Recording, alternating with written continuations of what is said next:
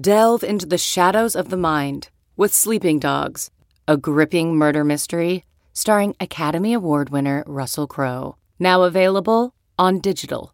Crowe portrays an ex-homicide detective unraveling a brutal murder he can't recall.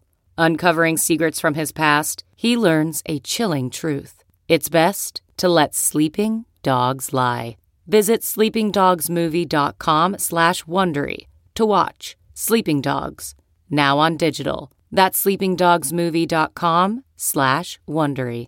CarMax is putting peace of mind back in car shopping by putting you in the driver's seat to find a ride that's right for you. Because at CarMax, we believe you shouldn't just settle for a car. You should love your car. That's why every car we sell is CarMax certified quality, so you can be sure with upfront pricing that's the same for every customer. So don't settle. Find love at first drive and start shopping now at CarMax.com. CarMax, the way car buying should be. Time now for the Yahoo Sports College Podcast with Dan Wetzel. I think our listeners are a little more Great Wolf Lodge. Pete Thamel. And if he leaves, it's more expensive to buy breakfast at the Courtyard in South Beach than it is for Jimbo to leave. And SI's Pat Forty. Have you been? You go and come back and tell me what you think. Here's what I'm telling you. You go from Honolulu to Pullman, you're at least partially insane. Here's Pat, Pete, and Dan. All right, welcome to the, we got to do a little emergency pod here.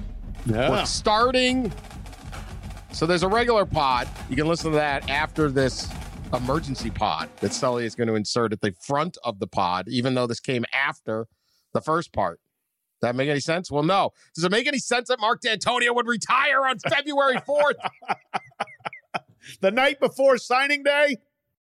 That doesn't make any sense. Pete's not here. He's breaking like Arizona State defensive coordinator news. He's at a BC Duke basketball game. Pat and I are going to handle this. So to recap, Pat and I are now going to talk about Mark D'Antonio and Michigan State. Then you can listen to the rest of us, all three of us together, happy as can be, talking.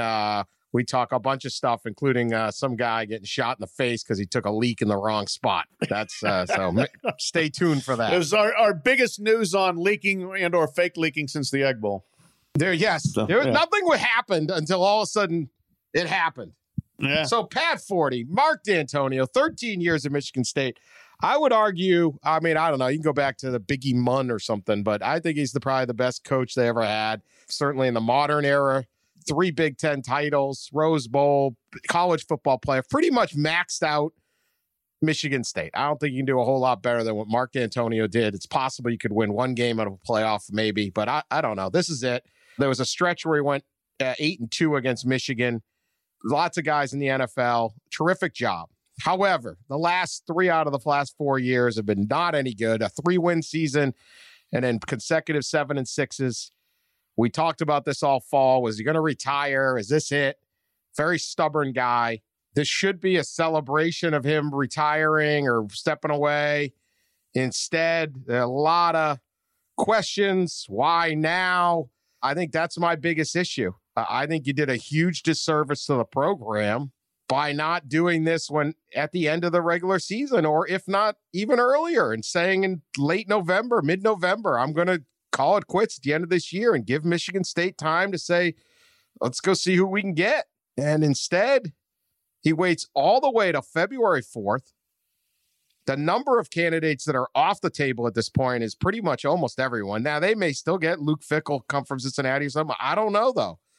The recruiting class isn't any good. If you take this job, you now have to wait a whole year to start recruiting. You're inheriting another probably not great recruiting class that's not going to help you beat Ohio State or Michigan. I don't know what kind of staff you can put together at this point. I just think he did a huge disservice to the place that he built by not being honest and making this call 2 months ago. And I understand he got $4.3 million on January 15th. He had a retention bonus. But you could have gone to Michigan State and said, well, I want the 4.3, but I'm going to set you up. I don't think Michigan State was saying, they're not going to give you the money. So my issue is the timing. Your thoughts on that and just on Mark D'Antonio altogether, because he really was a huge figure in college football the last dozen years. I was going to say there are 4.3 million reasons he waited this long. You're right, though, that could have been finessed, I would have to think, with a little bit of negotiation, especially with a weak Michigan State administration that really, I mean, they were never going to make Mark D'Antonio leave, so he had to do this, I think, on his own, or maybe with a push from Curtis Blackwell and Curtis Blackwell's attorney. But we can get to that in a minute. Yeah, the timing is very messy, for sure. Anybody that was going to sign with Michigan State tomorrow, and I don't know what the status of that class was, like how many people they had coming in. 3? Well, if I'm with those guys, I'm like, all right, I'm out of here. And then thanks very much for not telling me until the last day. And now, do they have anywhere else to go? And then Michigan State should let these other guys leave if they want. 100%.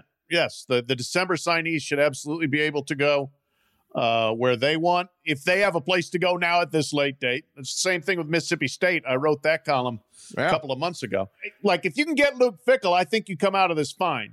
But yes, is it harder to get him now, or is this just a job that he wants and he doesn't care about the timing and he'll make it work? And it gives, now you can ask for a 7-year contract instead of a 6-year or a 5-year or whatever. I don't know. And if that's something, if he wants to coach in the Big Ten and you don't want to be at a true bottom feeder, okay, but you still are, you're still got to, as you said, you got to go against Ohio State, you got to go against Penn State, you got to go against Michigan, you got to recruit against Notre Dame. It's not the easiest spot in the world. So the timing is messy. The timing is difficult. I don't let him off the hook on that at all. But I think Michigan State fans will basically just say, well, this guy's the best coach we've had. You mentioned Biggie Munn, Duffy Doherty. They had some nice moments, but I think that probably in terms of sustained competitiveness in a very tough era, what D'Antonio has done is as good as anybody's done in East Lansing. No, there's no question. His impact was amazing. For the most part, people didn't really think that was possible to dominate Michigan year on, year out the way they did for a little while. They beat Ohio State and Urban Meyer twice. 3 Big Ten titles. That's not just a fluke year. College football playoff. I mean, they got trounced there, but you make it. Yeah, but that's the thing. There's been 11 schools that have made the playoff, and Michigan State's one of them. That's pretty good. Yeah. And pretty much the outlier, aren't they? I mean, if you look at it, I mean, this was a place that Nick Saban, it was a little bit of a mid-major. Nick Saban was there, and he took off to go to LSU. Yeah, to me, it's the timing that's just weird. He said at the press conference that, he looks at things as segmented parts of his life, and this is the time of the year when he starts planning ahead for next year and resetting the program. And he was defiant all the last 2 years. I don't need to change my staff. I don't need to change my offense. I don't need to change anything. And the idea that it didn't dawn on him that it's this is slipping away. They're completely non-competitive. They had a horrible offense, and he didn't do any media. There was no fan events. I mean, he was just very, very isolated the last couple months, and it's just sort of a really odd way to go out for a guy that certainly could have just announced it and say, we're going to go out with the Pinstripe Bowl, and it would have been a big celebration. Now, I don't know. We'll see. They better get Luke Fickell. I don't know. If you're Luke Fickell, do you take it? I don't know, man. I mean, it's difficult. It's close. I mean, Cincinnati's going to be very good next year. I mean, I think they're top 15 good. And, do you want to go into this situation? I don't know. I mean, I think Fickell wants to be a Big Ten coach, but is this the job you want? Or do you, I don't know when another one's going to open up that would be better. James Franklin just got a big new contract, although you know how that goes. You can leave anytime. Ryan Day is going to be the boss of the Moss for a long time there at Ohio State. We'll see. Can an Ohio State guy go to Michigan? I don't know. No. Well, maybe. But, is that opening? Or do you wait? Does Brian Kelly leave? I mean, I don't know. Right. Yeah. It's possible at Michigan State. I've always been more bullish on Michigan State, maybe because I live in the state of Michigan. I know the power of the place, and you got media and you got money and you've got some recruits in the area and all that. But, you're literally physically surrounded by Ohio State, Michigan, and Notre Dame. Yeah. And it's on a smaller scale because there's much less players. It's a little like how I always view Auburn. Like you just draw a circle around them, and it's Georgia, Right. Florida State, Florida, and Alabama, and you're like, oh God. Yeah. Now but an hour and a half away is Detroit, which produces some players, but it in Atlanta. Right. So and now they got Clemson in there. So it's just sort of that bit. I don't know, man. Luke Fickell, I just think keeps going.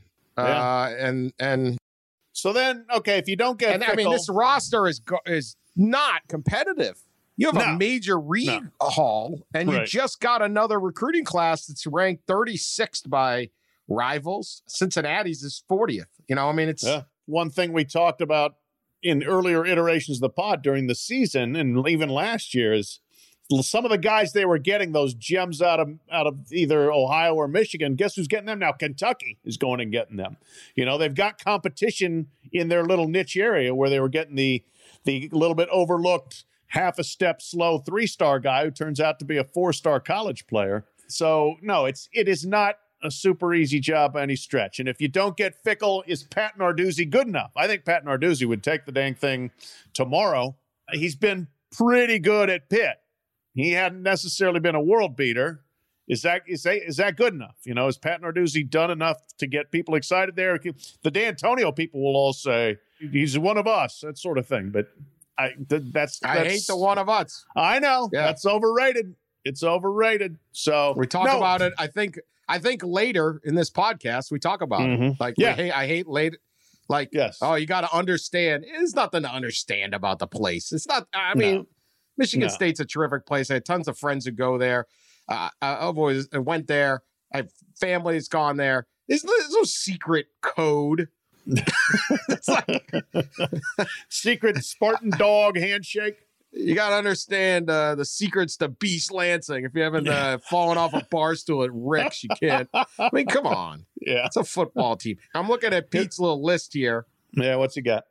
Fickell. Number 2 is Pat Shurmur, Broncos OC. He's a Michigan State grad. I don't know. Robert Saleh, the 49ers defensive coordinator. He'd be crazy if he took that job. Yeah, why would he? He would. I don't know that he has any connections to recruit, but he is an impressive dude. Right. He's from Dearborn, Michigan, but again, and he did work at Michigan State. Narduzzi's number 4. Matt Campbell's at 5. Now, Matt Campbell, I just don't think they can get at this point. No, and I'm telling you, Matt Campbell's coming off a disappointing season. People don't necessarily say that very often about Iowa State, but they were expected to do something and they didn't do much. Chris Kleiman. Who? Chris Kleiman? Yeah. Why would Chris Kleiman? Yeah, I don't know. Maybe. Oh, Mike Tressel is the number 7th. So he could, interim. And who's number 8 has got to be his boy down in Toledo, Jason Candle. He's got to, coming off a terrible season where they were bowl eligible and didn't get to go to a bowl. He drops him in at number 8. Just, How about that? You got to get the free chicken wings next time he drives through Toledo at the Frickers Chicken. Which he does every year, goes to Toledo. Yeah, I think I can swing by there. It's like, wow. Yeah. Guys in Toledo all the time. All right. Well, anyway, I don't know. Well, it's weird. Now you have this lawsuit. Curtis Blackwell was a big time.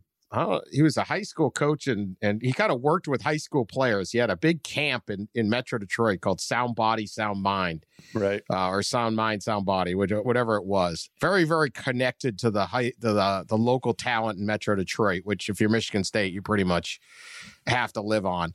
Michigan State ended up hiring him. He ended up getting, I don't know what, wrongful firing and all that. And there is a big lawsuit going on right now.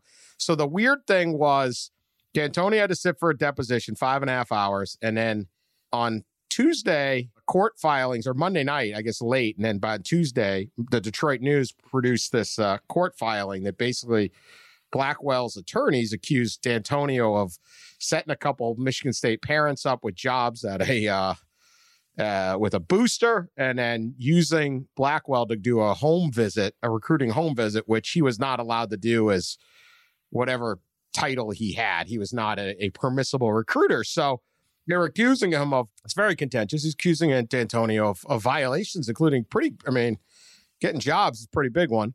And then literally like 90 minutes later, D'Antonio announces the resignation. So that to me was a coincidence, but that certainly has people buzzing about right now also. I don't know if Sure. it's just Well, that and that, like the whole Austin Robertson recruitment, it's the guy with all these red flags, and Blackwell supposedly said that the red flags were flagged to D'Antonio, and D'Antonio was like, so what? We're taking him. So there was a lot of stuff, off the field stuff that had come up, not just in past months and years, but like, as you said, this week. So is that part of the timing of this? I don't know. I mean, the whole thing, D'Antonio's famous quote regarding Michigan was pride goes before the fall.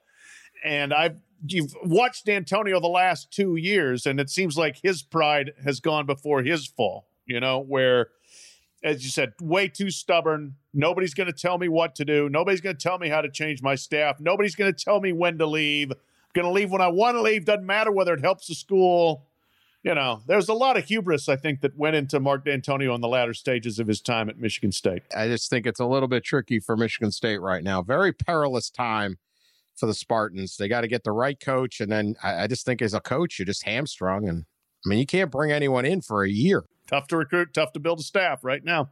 Yep. Well, we'll see who they come up with. So anyway, all right. Well, that's our emergency pod. I don't know. You got anything else? No, Starting that's on? it. Now back to the regularly scheduled pod.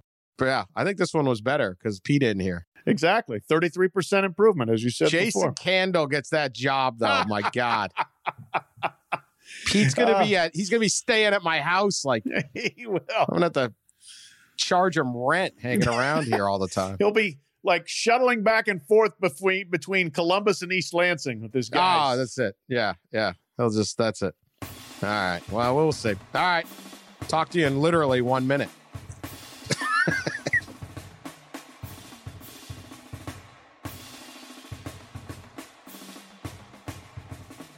All right, welcome to the pod. Back from the Super Bowl. Can't say I spent a lot of time following the ins and outs of college football in the last week. I don't know if there was any. It's kind of quiet time. Few ins, few outs. We have signing day coming up, the late signing day. This is where they're probably smarter because then you don't sign with a school that then fires its coach, and they got to scramble again. But I wish, I know signing day moved out. I just wish it was still in February. I liked it better. Gave us a little break in the action, Yeah, no, the timing certainly for the likes of us, which is the most important likes, was much better in February. There's not a lot going on. You do it December, the week before Christmas. You're in the middle of football season still. It's the holidays. It's, people are already getting enough football saturation. It was a nice little dollop of stuff in February before. And now it's an anticlimax. Yeah, you really knew who the psycho fan was in your life because they were like watching a webcast from some, high school in Pahokee, Florida. That's just, right. It was winter. It was like, winter meetings in baseball or whatever. Yeah. You need this. Everybody's got one of those, don't they? Like that one person they know who's like irrationally attached to like random, like, hey, are we going to get that 3-star out and you're like, what? Huh? I have no idea who that is. He's committed to Rutgers, but we're going to flip him. It's like, really? That's going to change the program. I think his name is Sully on this show, but that's a whole other matter. The kid. Everybody's got a Sully in their life. For better, for worse. You need them. You need Sullys. Sullys are good people. Yeah, absolutely. Where would we be without them? So we've lost that because I think almost everybody good signed. There'll be a couple stragglers, but for the most part, we've lost it. And all for, I don't know what. What was the purpose of that? Make it easier on the kids? Yeah, right. That's never. Never the thought. That's never the purpose. No, never the purpose for any rule change. It's always what they say, but it's always about making it easier for the coaches. Sure. Yeah. All it does is push recruiting earlier, right? Which I don't think is a good thing for anyone, other than the coaches who want to get things sewn up earlier. It's definitely not good for the kids. This was all designed to like allow the coaches to have better vacations, but now that because everything got flipped forward, they complain about having to have official visits or unofficial visits in like May, June times. Coaches used to get like 3 weeks off, right? Which again, these guys, we make fun. They work hard. They work long weeks. It's not a lifestyle ideal to, a family and all that. So they used to get a chunk of time off. Now that's all cut into because you're bringing in sophomores instead of like a couple years ago you'd be courting juniors at that point. So everything's sped up. We've seen the same cycle in basketball happen. It's here in football. I don't think there's been like unbelievable tangible results either way with the signing day in December. I will say the biggest thing about it to me has been it has decreased the celebrity of the kids because our eyeballs have been looking in other places. There was like a weak drumbeat up to signing day. Will this guy sign with Florida or Florida State? And we know him and we learn him now. There's like college football playoffs here. There's a bunch of other stuff going on. The NFL playoffs are going on. And, the 4-star from Pahokee, nobody dives in on as much. Yeah, no doubt. The timing is not good for the signees. But, from that standpoint, from a standpoint of paying attention to them, which maybe isn't a terrible thing. But by the way, can I just interject one thing? Look at the big tan on Pete. Somebody's back from the Caribbean. Can you give us a 30-second summation of your vacation on which you were breaking like East Carolina defensive coordinator news, I have to say?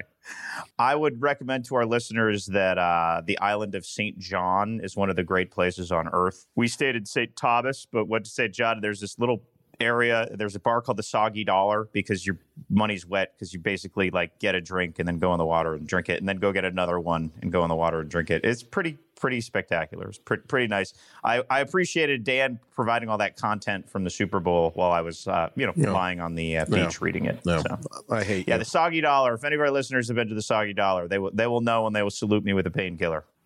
I think our listeners are a little more Great Wolf Lodge, but maybe I'm misjudging the audience. Don't worry, that bar on the Florida-Alabama line. Yeah, Floribama. The Floribama. The Floribama. Yeah, the Floribama. Yeah. Yes. Yeah. Great Wolf Lodge. Oh boy, I've done some hard time at the Great Wolf Lodge, man. Wolf Lodge, man. Where's the Great Wolf Lodge? So it's in several places. It's everywhere. It's a very Midwestern kind of thing. It's indoor water park. Midwinter. Yeah. Just what could go wrong there? Absolute disease hangs in the ground air for every friggin' germ on Earth. Cool. Balls of hair. And, it's just. See, but the kids love it. It reminds you how few people how many people, or how out of touch with culture you are by not having a neck tattoo. Like,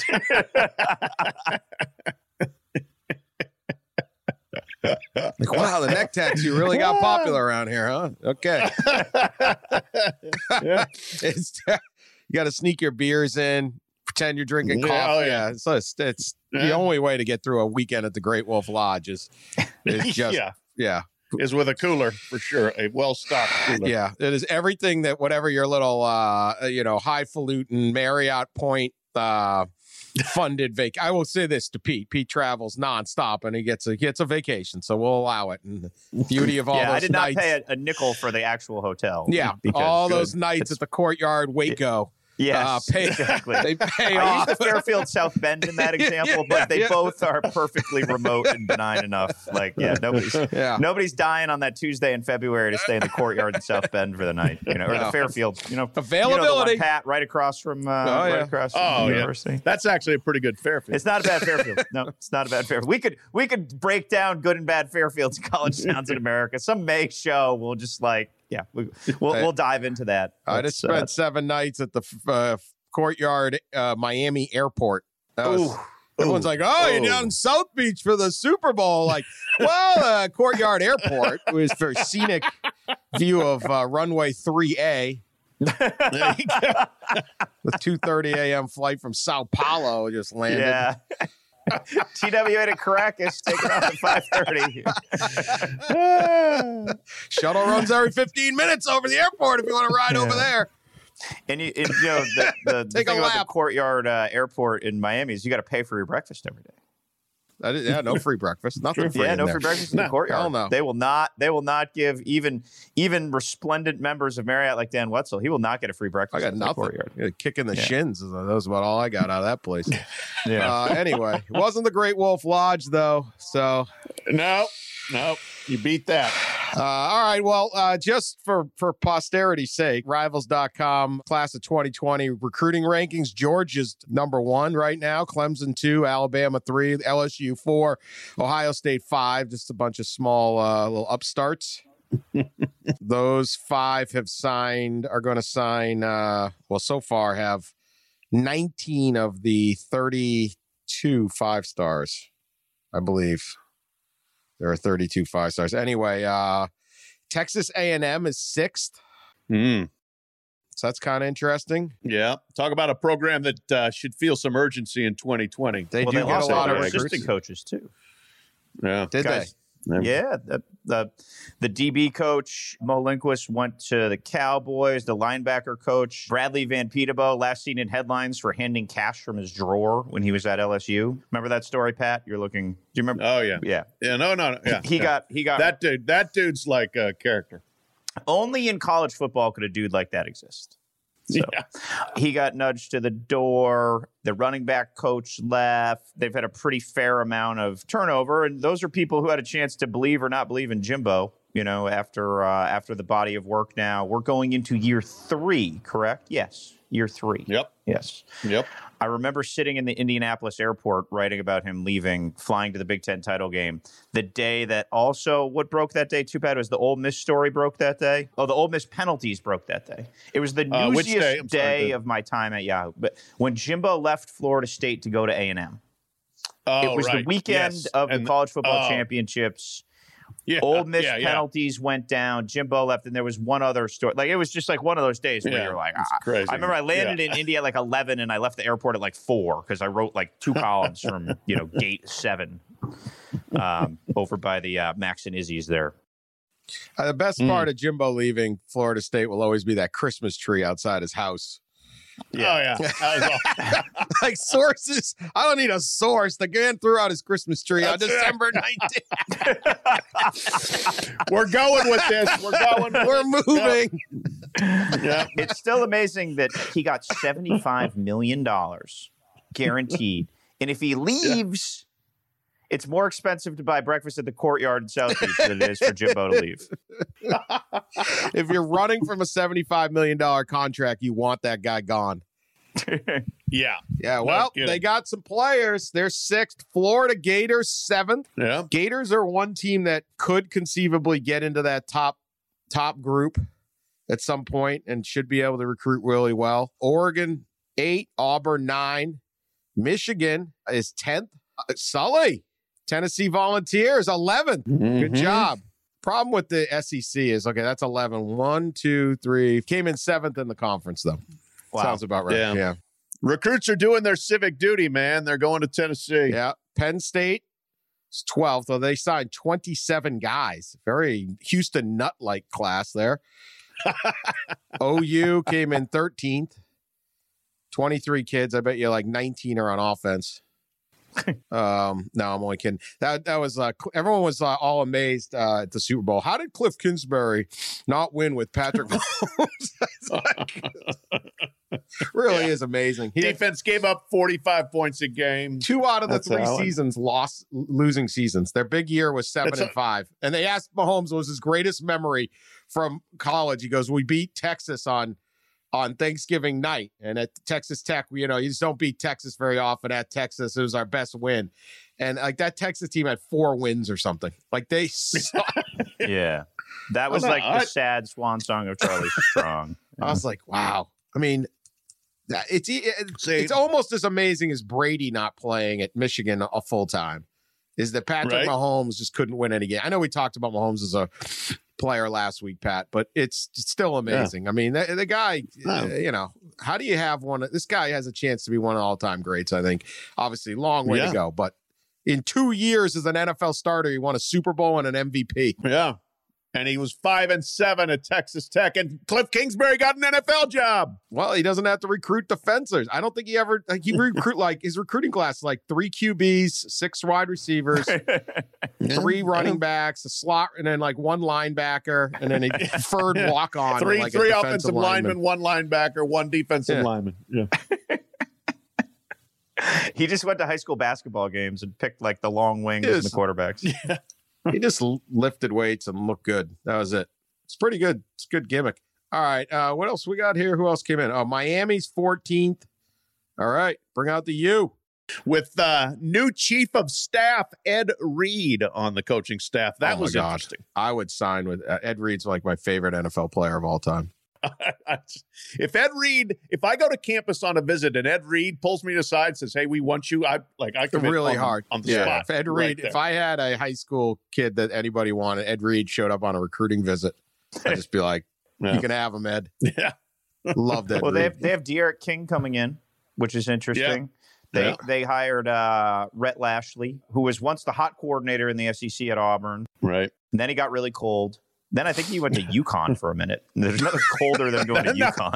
I was going to say, nothing will make you colder than that. They ended up at SMU and kind of got them going with Shane Buechele. And it's sort of Manny Diaz was this way. He was like the really hot guy. Now he's not so hot anymore. De'Aaron King was the really hot guy. Then he took that awkward red shirt. He got a little cold. And now you got Rhett Lashley trying to warm up his career again in South Beach. He did a good job at SMU. But yeah. I see a bad August column that I'm going to write that involves those three. The reheater program. Yes, the microwave, the Miami microwave. Mm-hmm. UConn came in at 85th in the Rivals rankings, ahead of Boise State. What bonus does Edsel get for that? How's that possible? They're tied with Boise State. Let me just say this. I am going to bet that Boise State's recruits are better. I love the guys. Mike Farrell, everyone at Rivals doing their job, but I'm not buying that UConn signed as good a class. And how does Boise always 85th? I mean, at some point, you got to start ranking their guys a little higher, like you missed. UMass 94th. That's probably pretty good for them. That's signing. The UMass page on Rivals is the funniest. Rivals has their rankings here, and everyone's got like so if you click on the team, it'll show the actual kids on because every team basically has, like, here's the South Florida. So usf.rivals.com, runningofthebulls.com, or whatever this is, running the Bulls. Mm-hmm. So that shows that UMass doesn't have a fan page. So you can't see who they actually signed. Supposedly 25 kids signed. I don't know. Let's see. Despite the absolute disgrace of Walt Bell running out the clock 25 young scholars. Nobody should ever have signed with them. Nobody. They want to get that great education up at Amherst. Yeah. All right, so let's say if my planned UConn, UMass, New England United team. All right, so UConn signed 21 guys. They got 885 points here. UMass got 780. So that is what, 1,655 points or 65 points? Something like that. Okay. 1665. 1665. Let's see if combined their 46 players would have ranked them. I've been going up here to the 1665. Would have got them 28th. There we go. So UMass and UConn, the New England United with 46 recruits still couldn't crack the top 20. It's okay. They're improving. New England United, I think the concept is going to work here. Where did we have them? Like Holyoke was where they were going to play or something? That was the midpoint. They weren't going to play. That was the gimmick. No one would know. Like I said, how do we know anybody signed with UMass? It's not even on the Rivals page. I think they should play in Agawam. That's a joke only Dan would get. So they could do their opener at the Big what's E. that little? Remember the what's Big that E, little Dan? town? Yeah, the Big E. No, what's that little town that sticks in that Rebecca Lobo's from? There's that one town that Hamden, and it sticks into Connecticut. It's like this one holdout. They're like, no, Southwick. I'm not going to be part of Connecticut. I'm sticking with Massachusetts. Like, it's one town. Do you annex Southwick and then maybe give them Southwick and then you get the stadium rights to the could team? Be like maybe DC. we can trade Southwick. Southwick could be like Washington, D.C., just its own entity. Our listeners in like Alabama are just forwarding through the podcast right now as we debate obscure just feel good. So is your podcast member in Louisville. I'm forwarding. All right. Enough with that. Massachusetts geography. Listen, we talk everywhere. All right. Well, I want to go through a couple. I want to do let you guys be professors this week. We're not going to do judge. Maybe we'll do a judge later. We'll see. Professor 40, Professor Thamel. Yep. I want to grade these hirings. Okay. So I'm going to go through some. I don't know if we'll get through all of them today because there's a lot of movement. All right. A, B, C, D, whatever you want to give them. Dave Aranda, Baylor. LSU defensive coordinator was connected to the UNLV job earlier in this cycle. Wow, that worked out for him. Got to improve that. He takes over for Matt Rule. I'm reading this from CBSSports.com because they have a very handy chart. I'm sure we have something on our site, but whatever. Dave Aranda, Professor 40, A, B, C. What are you giving him? I'm giving him an incomplete. He's never been a head coach. I don't know. I mean, I guess I would say B- until we see. But right now, can he? How would you know? Can he? Right. I mean, and he was a guy who's a great defensive coordinator, but I don't think he was a very avid recruiter. I'm not sure he was the motivational voice of that team by any stretch. So I've got a lot of wait and see on Dave Aranda. I would take the same pragmatism that Pat is on Aranda. They had a guy in Matt Rule who was sort of the archetype of what we're seeing coaching become. The Mike Vrabel, the guy who rallies the team, the guy who can connect and relate. And I don't know if Dave Aranda has that same skill set. Now, he has a great skill set. He hired Larry Fedora as the OC, who I think is a very good hire. He hired George Munoz, who was the QC at LSU, who did a lot with Joe Burrow. Joe Burrow went out of his way, and Jimmy Burrow went out of his way to give Munoz a lot of credit for Joe's development from year 1 to year 2 at LSU, which was significant. So I think there are good hires in place. I think that's a roster that's overachieved. So Aranda's going to be walking into some false expectations. I mean, Baylor won a ton of close games last year, including against like Rice. They weren't exponentially better than the rest of the Big 12.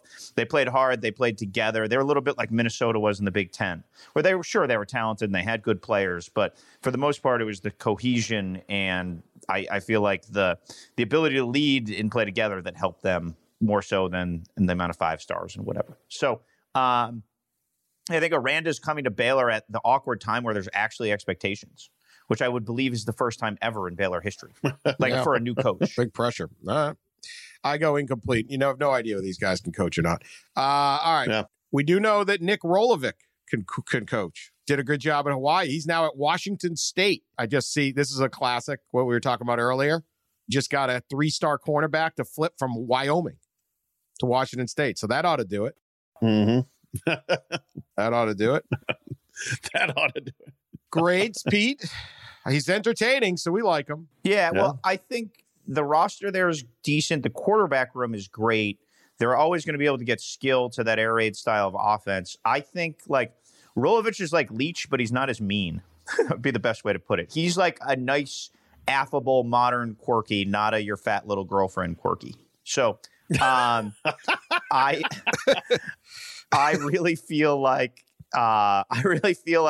he will be a good fit there. He will draw attention for the right reasons. I mean, look, how can we not give him a good grade? He just went to a bar in Seattle and picked up a tab for a bunch of Washington State fans who invited there on Twitter at 11 on a Sunday night. I mean, A+. It's and the guys won at a very difficult place. If you're Pat Chun, the AD there, you look, okay, Hawaii is probably the most difficult job in the Mountain West because of the resources and the location. And he won there. Well, Washington State's probably the most difficult job in the Pac-12. So I think it's smart in a lot of ways. The fun Nick Rolovich fact is when he was at Nevada as the OC, he was the first coach to offer Justin Herbert. And Herbert was going to likely commit to Nevada or pondering committing to Nevada. And then Oregon came in and was like, all right, this guy's at Eugene Sheldon High School. We should probably offer him. And then he ended up going to Oregon. He also was the first to offer Keaton Slovis out of Arizona, and among the very early offers to Sam Darnold. Now, Sam Darnold's at Mater Day. I'd offer the Mater Day 8th graders. They're all going to be good. But the other two are under the radar guys who ended up being bigger recruits. But he's got a little quarterback whisperer vibe. I'm giving that an A- for Rolo. I think that yes, he fits in an off-brand kind of place. Now, I do question his sanity and intelligence moving from Honolulu to Pullman. Pat, you not like Pullman? Every week you got to crap on this place. Have you been? You go and come back and tell me what you think. Here's what I'm telling you. You go from Honolulu to Pullman, you're at least partially insane. We've been through this. I think you'll do a good job there. It's weird when they tell you if you want something to eat or drink or have any fun, you have to go to Idaho to do it. I get it. Yes, it is. But Pat went there 10 years ago and he's still mad. Still bitter. That's longer than 10 years ago. God almighty. Was it pre-Clay Thompson? No, Klay Thompson was on the team. Okay. All right. You got to go see maybe- Klay Thompson play basketball, and you're still mad about your Maybe it's Courtyard improved. Marriott. You see, they just retired Klay Thompson's number there. And over the weekend, San Diego State just retired Kawhi Leonard. Over the weekend. John Morant's number got retired too, or is this weekend. Yeah, but why does it take so long? What is San Diego State waiting for? What, you had a backlog of NBA Finals MVPs? I mean, you should have retired Kawhi a little sooner. 9 years. Do you think he was taking all their calls from the development office? I don't think Must not be. The first time you have a chance to get a good recruit on campus, you retire Kawhi Leonard's number. I mean, you do it if he was 6 months after he left, you do it. Waited, say, look, hey, but I think here's you the could question, be the next Kawhi Leonard. John Morant's number certainly deserves to be retired. It's a no-brainer. Do you do it that soon, or do you wait? Do you just do it the next year? Hey, let's go. I do it. Absolutely. Okay. Do it. Keep the momentum rolling in recruiting. You're getting headlines now. We had John Morant, You certainly don't sit around and go, let's contemplate, see whether he's borderline or not. I mean, what? Yeah. This is like the Hall of, I can't vote for Jeter. I don't want a unanimous. San Diego State, what else you got? Michael Cage. Didn't Michael Cage go to San Diego State? It's probably waiting too. Yes, he did. All right. Yes, Next he did. guy on this list here is, I have no idea what order this list went. It's not alphabetical. It's just It might have been the order they were hired in reverse. Yeah, I think it's reverse chronological. Oh, okay. All right. Mike Leach. I think we already went over this, though. Yeah. We're giving A's. Mike, I don't think we did go over Mike Leach, Well, did we? no, but what are you going to give him? No, we've just spent 3 podcasts. Well, going yeah. over. Right, yeah, that's an A. Okay, A, move on. It's an Pete, or are you going to be a tough grader, or what do we got? Yeah, we'll give it an A minus. It won't be perfect, Springfield, but it'll be fun. Cathedral.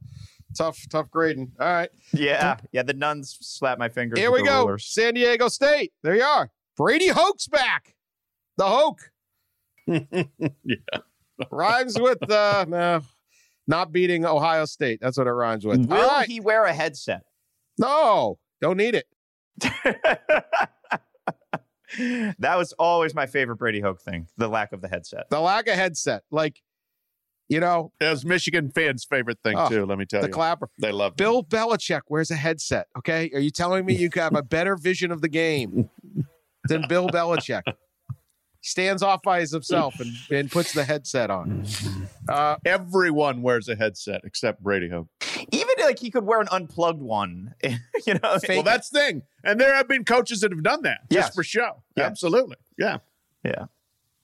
That's it. Brady Hoke did Can a I good go job first there. on Brady Hoke? They're going to have better players. I think it's a B+. It's safe. Look, they've won 10 games multiple years in a row. Like, you should roll out of bed and win 9 there.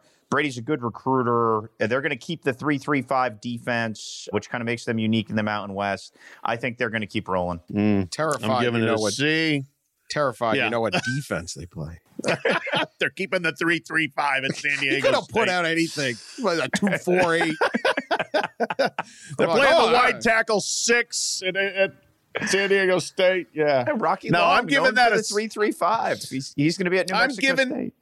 Or New Mexico. I'm giving it a C at best. I think going back into your past doesn't tend to work out very well, retreading. But the guy I want to give an F to is Rocky Long.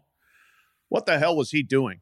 Rocky Long, this was what Rocky Long did, okay? He used to be the coach at New Mexico. He was really good. They fired him. It was stupid. He goes to San Diego State. He does really well. He's living in San Diego. He gets tired.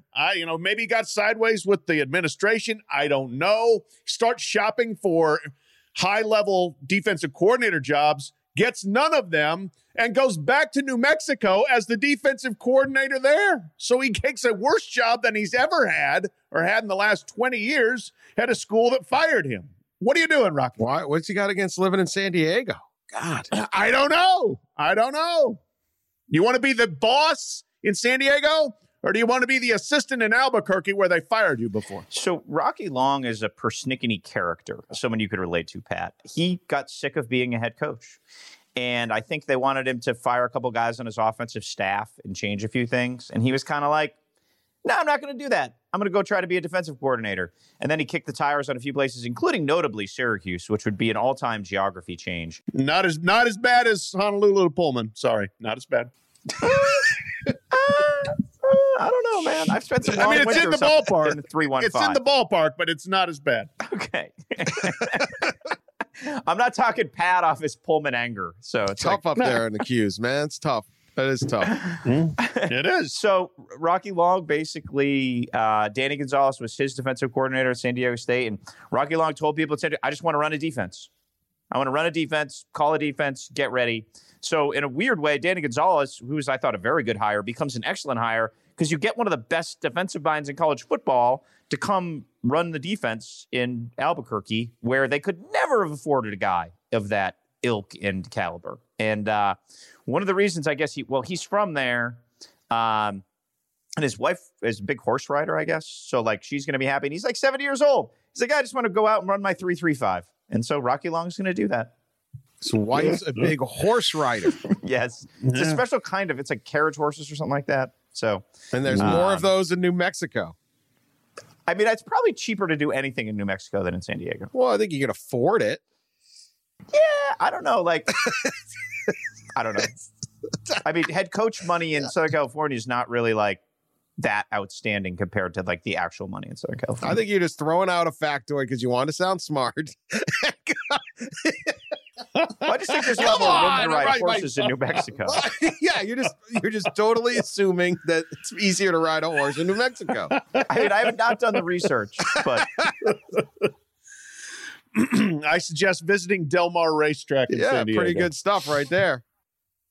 Yeah, I would love to by the Del Mar surf, Racetrack, but I just don't know if like your regular people can afford to roam their horses around. I don't know. All right, well, all right, that one's done. Amazing here. I'm looking at this San Diego State in the CBS Sports bio.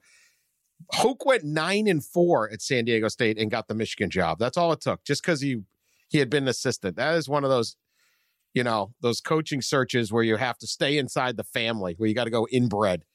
And then you're just, it's like, we're going to rule out every other candidate on earth unless they once were here. Good thinking. That's a good way to find top talent, is rule them all out. So we're going to give, you already moved into the next one, Danny Gonzalez. I guess you're giving that an A. Danny Gonzalez at New Mexico. Be brief, Pat, because I don't know if New Mexico's got many fans, but it sounds good. Pete has convinced me. That's fine. I really don't care who the coach is in New Mexico. So if Pete's good with it, I'm good with it. I'll give it an A. That sounded good. Ride your horse up to practice. Let's go. All right, Fresno, Kalen DeBoer. I like that one. Indiana's offensive coordinator. Yeah, he did a really good job at Indiana. I mean, that was a very good offense this year, despite having to play two quarterbacks mix and match due to injury. Their production was good no matter what. DeBoer was with Fresno State before with Jeff Tedford when they were really good.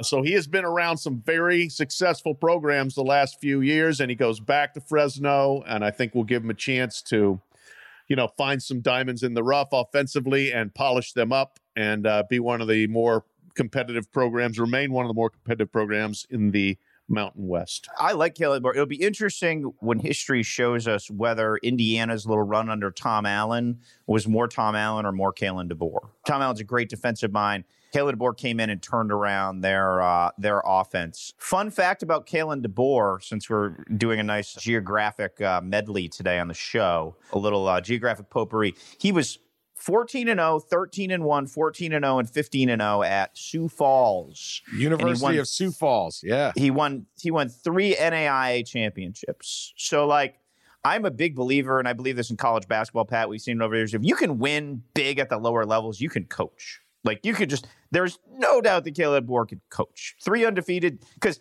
if the guys at Sioux Falls aren't much better than the guys at, like, Sioux Falls East that you're playing in NAI. That's a recruiting power over there at Sioux Falls. Have you seen their weight room? They have one. They have a horse farm for the coaches' wives. Like, they've got it all. They got to go down to the Sioux Falls Gold's Gym. That's their weight room. So I'm in on Kalen DeBoer because he's done it. I got to admit, I think I knew every school in the country, but I'd never heard of that one. University of Sioux Falls, founded in 1883. In 2014, the university enrolled 1,142 undergraduate students. It's amazing. You got a football team. I mean, yeah, right. That's not even 1,442. It's basically the size of my high school. It's not a big high school, yeah, and 311 graduate students. How about that? The Vessel, they have a student newspaper. They got a couple of residence halls. Yeah, they got all sorts of stuff over there. How about that? Who knew? All right. I'd never heard of University of Sioux Falls, so good on you. What are they? I don't know what they're called. The Cougars. The Cougars. Yeah. All right. Boy, the off-season's rough. I got to tell you. All right. Pat, are you giving that an A? I don't know if I got your grade. Yeah, you did. Okay, 2 A's. Yeah. No, I gave it an A. Yeah. Okay. Yeah. Jeff Hafley, Boston College. I think we know what Pete's going to grade that one. A. You accuse me of local bias. I think Jeff Hafley's a good coach. The defense at Ohio State went from like 70-2 in his season there. He has caught an interesting bit of lightning in the bottle because obviously they have Chase Young and they have Jeff Okudah, who are going to be probably the number 2 and 3 picks in the draft. But he really showed vast improvement if you look at how Damon Arnett played and you look at a few other guys who really kind of had huge career rebound years under him. And Hafley's a Jersey recruiter. If you're going to win in the Syracuse, BC, Rutgers triangle, you need to dominate or have a strong foothold in New Jersey recruiting. And when Hafley was at Pitt and when Hafley was at Rutgers under Schiano, he's a New Jersey native. He really made his name in that corridor. And there'll be I think there'll be some spicy little recruiting battles between Rutgers and BC. Everyone in Southwick will be watching closely. Pat, be brief. We got to speed round this because there was a bunch. Yeah, we got to get moving. A bunch here. of people got fired, and I haven't done a good job with time management. So, I give Jeff Hafley an incomplete, just like I give most guys who have not been head coaches. Could well end up being a great head coach, but I'm giving an incomplete till I see it. All right. How about we incomplete Sean Clark at Appalachian State? Right, he's never been a head coach before. Great hire. Right? Great hire. Terrific job. Go get him. Ryan Silverfield. Incomplete at Memphis. Good job, though. Yeah, they should be. I mean, they bring everybody back. Yeah, they should be pretty good. Yeah, they got the tailback, the receiver. Obviously, Brady White's back. They'll be a really interesting team next year. If he's not up to the task, we'll know quickly. That program. I was if Norvell had stayed, I was going to rank him in the top 10 going into next year. Why not? I was going to put him 10th. You don't trust Silverfield, huh? I don't know. Incomplete. We'll see. All right. Could be great. Could be terrible. Mike McIntyre is the DC there. Pretty good hire. Steve Adazio to Colorado State. Retread City. I give that a C. Maybe that's going to be his comfort zone, his comfort level. He did have at least one good season at Temple, which is similar. Colorado State's actually a good job in the Mountain West Conference. They got good facilities. They've made a financial commitment. So he's going to have a chance there, but I've never seen much from Steve Adazio to convince me that he's a great coach. Get some dudes. Got to get some dudes. He did a good job early at BC injecting life and energy in that first year when they had Andre Williams. Like if Steve Adazio has like a defining coaching trait, it's his, they used to call him vitamin A at Florida for his pregame speeches. Like he has a good leadership quality. The worries there are that he's just never been west of the Mississippi at any of his jobs, and you need to recruit LA. You need to recruit Texas. Like he is a fish out of water there, and it'll be interesting to see if the staff can accommodate that. When he was at Florida, he was the point man on recruiting Aaron Hernandez. It's excellent. Yeah, got that one done. He's from Connecticut. Yeah. All right, last one because I'm losing steam on this. We can get to some of these others another time maybe. But we also discussed the earlier hires back in December, so go find that podcast. Although I'm sure you already listened because you never miss an episode, dear listener. Willie Taggart, FAU. Your enthusiasm's overwhelming. Vitamin Wetzel. Good God, this didn't go so well. Sounded like a good idea when I thought it up. I thought there were better. You should have looked at the whole list before you started and said, "Okay, we're not talking about those 8 jobs that nobody cares about." But it's not my best effort this week. Sorry, people. You're still better than all the other. This is Kyle Shanahan passing on second down right now. Really, no. It's basically I've almost become so I was boring that we could put this thing on ESPN podcasts. Jab. Hope everybody stayed listening until that one. That was good. Okay, so Willie Taggart, that's what we're talking about. Florida Atlantic. I'll say B+. I think that he, again, find your comfort level, and he was pretty good, pretty comfortable at Western Kentucky and at South Florida. He certainly should be able to recruit that area. And if he, learns from some of the really bad, management and coaching decisions he made at Florida State, I think he could win Florida Atlantic. You should have better players than everyone at Florida Atlantic. So I think it was a smart hire in a sense of, all right, bring in a guy who's a veteran head coach who can do that. The number I'll be tracking there, and I do think he made some good hires, especially Drew Maringer, who's going to come in and as the co-OC from Texas. He's one of the brighter. Oh, Dan just rolled his eyes. That's great. He's one of the brighter. Oh, they suck this year. Well, not on offense. Yeah. If you actually look at their offensive numbers, they were pretty good. All right. He was the receivers coach, too. They had good receivers. Colin Johnson, Devin Duvernay. All right. Anyway, the number on Taggart that's going to be interesting is penalties. They were essentially in the bottom 5 in penalties his last 3 seasons coaching.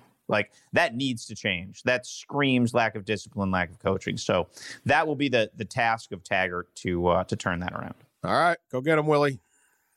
Good guy. All right, let's get to something a little more my speed.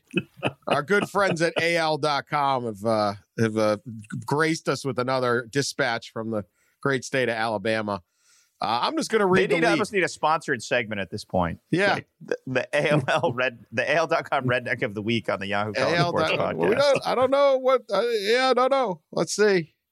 A dispute between 2 men in Grand Bay started with one of them urinating in public early Sunday morning and ended with both men getting their guns and shooting at each other. The spokesman for the Mobile County Sheriff's Office said, quote, "They're neighbors," unquote. It's a beautiful second paragraph. Credit to them. I mean, that is good. That is a I don't know what that has to do with well-constructed anything. Okay. freak show story. The man who confronted the urinating man about 7:30 a.m. ended up, so 7:30 a.m., a dude's just outside taking a leak, huh? Yeah.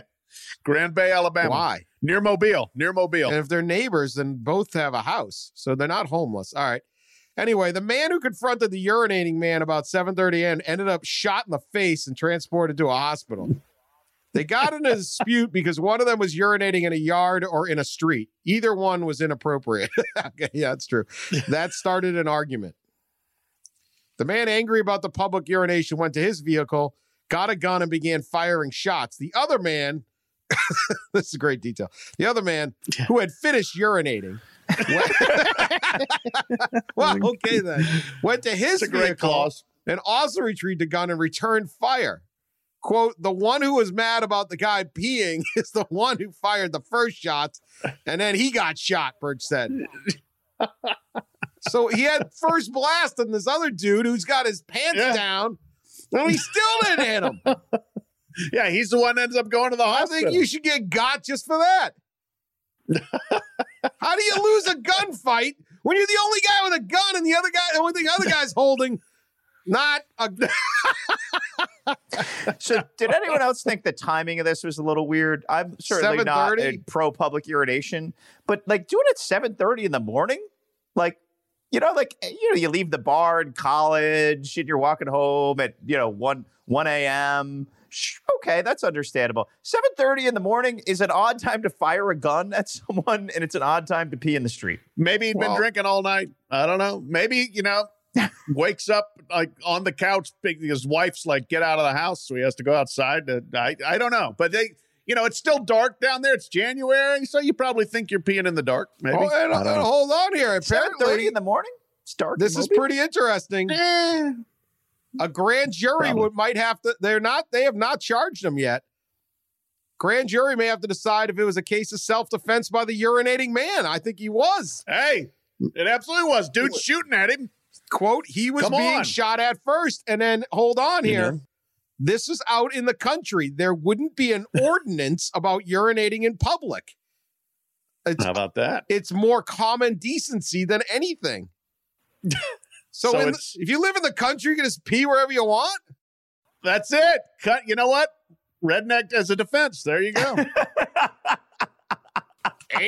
Ain't no toilets in the Bible. God didn't make a toilet. So God, I don't know. But no, look, I have nothing but scorn for the guy that got mad because, as you said, I mean, if you get the first shot, not that I'm promoting gun violence, but if you get the first shot and you end up shot in the face, you blew it. Yeah. He's actually lucky. They could both move to Pullman, Pat. Better to get shot in the face than Send them kill both the there. dude, and you end up in prison for the rest of your life. And you got to tell like your celly, Very true. well, this dude was taking a leak. I just couldn't stand it anymore. I just had to. Yeah, I just decided to kill him. Seems like it might be near the driveways because both guys were able to get to their vehicles where they were stashing their guns. Right. I don't know. All right. Well, ongoing saga. Grand Bay, Alabama. If somebody wants to fill us in on the mores and social norms of Grand Bay, Alabama, please do. Near Bayou La Batterie, which is, I think, it's Mississippi and it's Alabama, and then there's the Panhandle. It's as known as the Redneck Riviera. We're all right down there on the coastal elite. There's not a Gulf wait a coastal minute. There's elite. not even a bay in Grand Bay. There is a Grand Bay, but that's not in the town of Grand Bay. It's inland. It's inland from What? like Mobile. Well, and it's a stuff. damn lie then. Maybe just living Take it a lie up was with too whoever much for the named the guy. town. He went out and took a pee, and This guy's there's pissed a lot because on he their moved. mind. Told his wife he bought a place in Grand Bay. They'd be able to put the boat out back, and then he got there, and there's Ain't just no one bay. dude peeing in the driveway. This is Gunfights somewhat at off dawn. script, but I texted Pat this morning. The Louisville dance team coach is like going on a Twitter jihad against the AD. And I only bring this up to think of like, doesn't more weird stuff happen in the Louisville athletic department than any athletic department per capita in America? This is Absolutely. Coach it's Todd the industry Sharp. leader. Fake news instigated by a fake AD and his corrupt administration. It's time for the fans and the public to hear the truth. Silent no more. Stay tuned. Who is this guy? Now, He's in charge of the dance Todd team? Sharp. He's the dance team, and he's like only Louisville. He's like this legendary dance team guy because they win the national championship every year. But That is only in Yeah, Louisville. That's he had his own reality show at one Was point he on for Dance this dance Moms? team. I've watched Dance Yeah. Moms before. Those Well, they're vicious, so man. but here's the rest of the story on this. Jazz which I don't hands. know whether you know, Peter. This guy, Todd Sharp, accidentally shot himself at the Louisville baseball banquet like a couple of weeks ago. yeah. And so so that's why he was declared like persona non grata, like get the hell away from our Hold on, athletic hold on. department. He brought a gun to the baseball banquet. I guess, man. I don't know. Does I the don't know dance whole team story. perform at the baseball game? No, it was a baseball like winter. It's their fundraiser thing. They bring in some major league guy to talk, and everybody buys $200 tickets or whatever, and then they go buy more batting gloves. I don't know what they do with the money. Did they call But, that pulling a Plaxico? I mean, it's basically that, I believe. But this guy is, let's say he's an eccentric character. Let's put it that way. So And, I know this because I read the D1 ticker, which I'm sure you guys read. It's like an aggregated headlines from college sports that they email to you every morning. And the guy who does it, Matt Roberts, is actually from Louisville, which is probably why this was high up on the ticker today. But the AD at Louisville sent out a note to the staff that said, earlier today, the university issued a persona non grata notice for former head dance coach Todd Sharp, prohibiting from attending public and private university-related events, whether on or off campus, or from visiting our offices. Should you spot Mr. Sharp on or around campus, please immediately contact 911. How many years did he work there, Pat? oh, a lot. Really? I mean, forever. Okay. Yeah. So is he like Denny Crum era? He was Crum era, he was Patino era. I mean, the whole deal. Wow. So, yeah, he had a Lifetime reality show. So Sharp, I believe it was called. called- Him and his dance team. He was dismissed back in December 2008. Why did we not lead with this? He was Sharp was confirmed at the Marriott downtown on January 24th with the U of L baseball team was hosting their leadoff dinner. It's unclear if Sharp was there attending the dinner or was there for other matters. Police reported an incident where a man had accidentally shot himself in the calf and transported to the University Hospital. Ouch. It's a nice Marriott, by the way. Yeah, it's better. You know what? And you can probably get a free breakfast there if you've got enough clout. Wow. Fingers crossed. Who knew this was going to be that exciting? All right. Yeah. Oh yeah, dance team drama, baby. That just popped up this morning. So I texted Pat just more out of like, why does all this weird stuff always happen in Louisville? Like it just there's just so much between Pitino. There's a Charlie Strong thing. There's just weird stuff happens in Louisville. A lot. Call 911. All right. Call 911. Call 911 on the former dance team coach who apparently shot himself at a baseball bat. Have you ever heard of an internal athletic department memo that includes the phrase "contact 911"? He's armed and dangerous, and the gun's loaded. The safety is not on. I mean, Good God. All right. Well, I'm not pissing this dude off. I'm siding with him. Yeah, he's packing. Free Todd Sharp. All right. We'll be back next week. We'll do better. Yeah. I think we'll do better next week. All right. Talk to y'all later.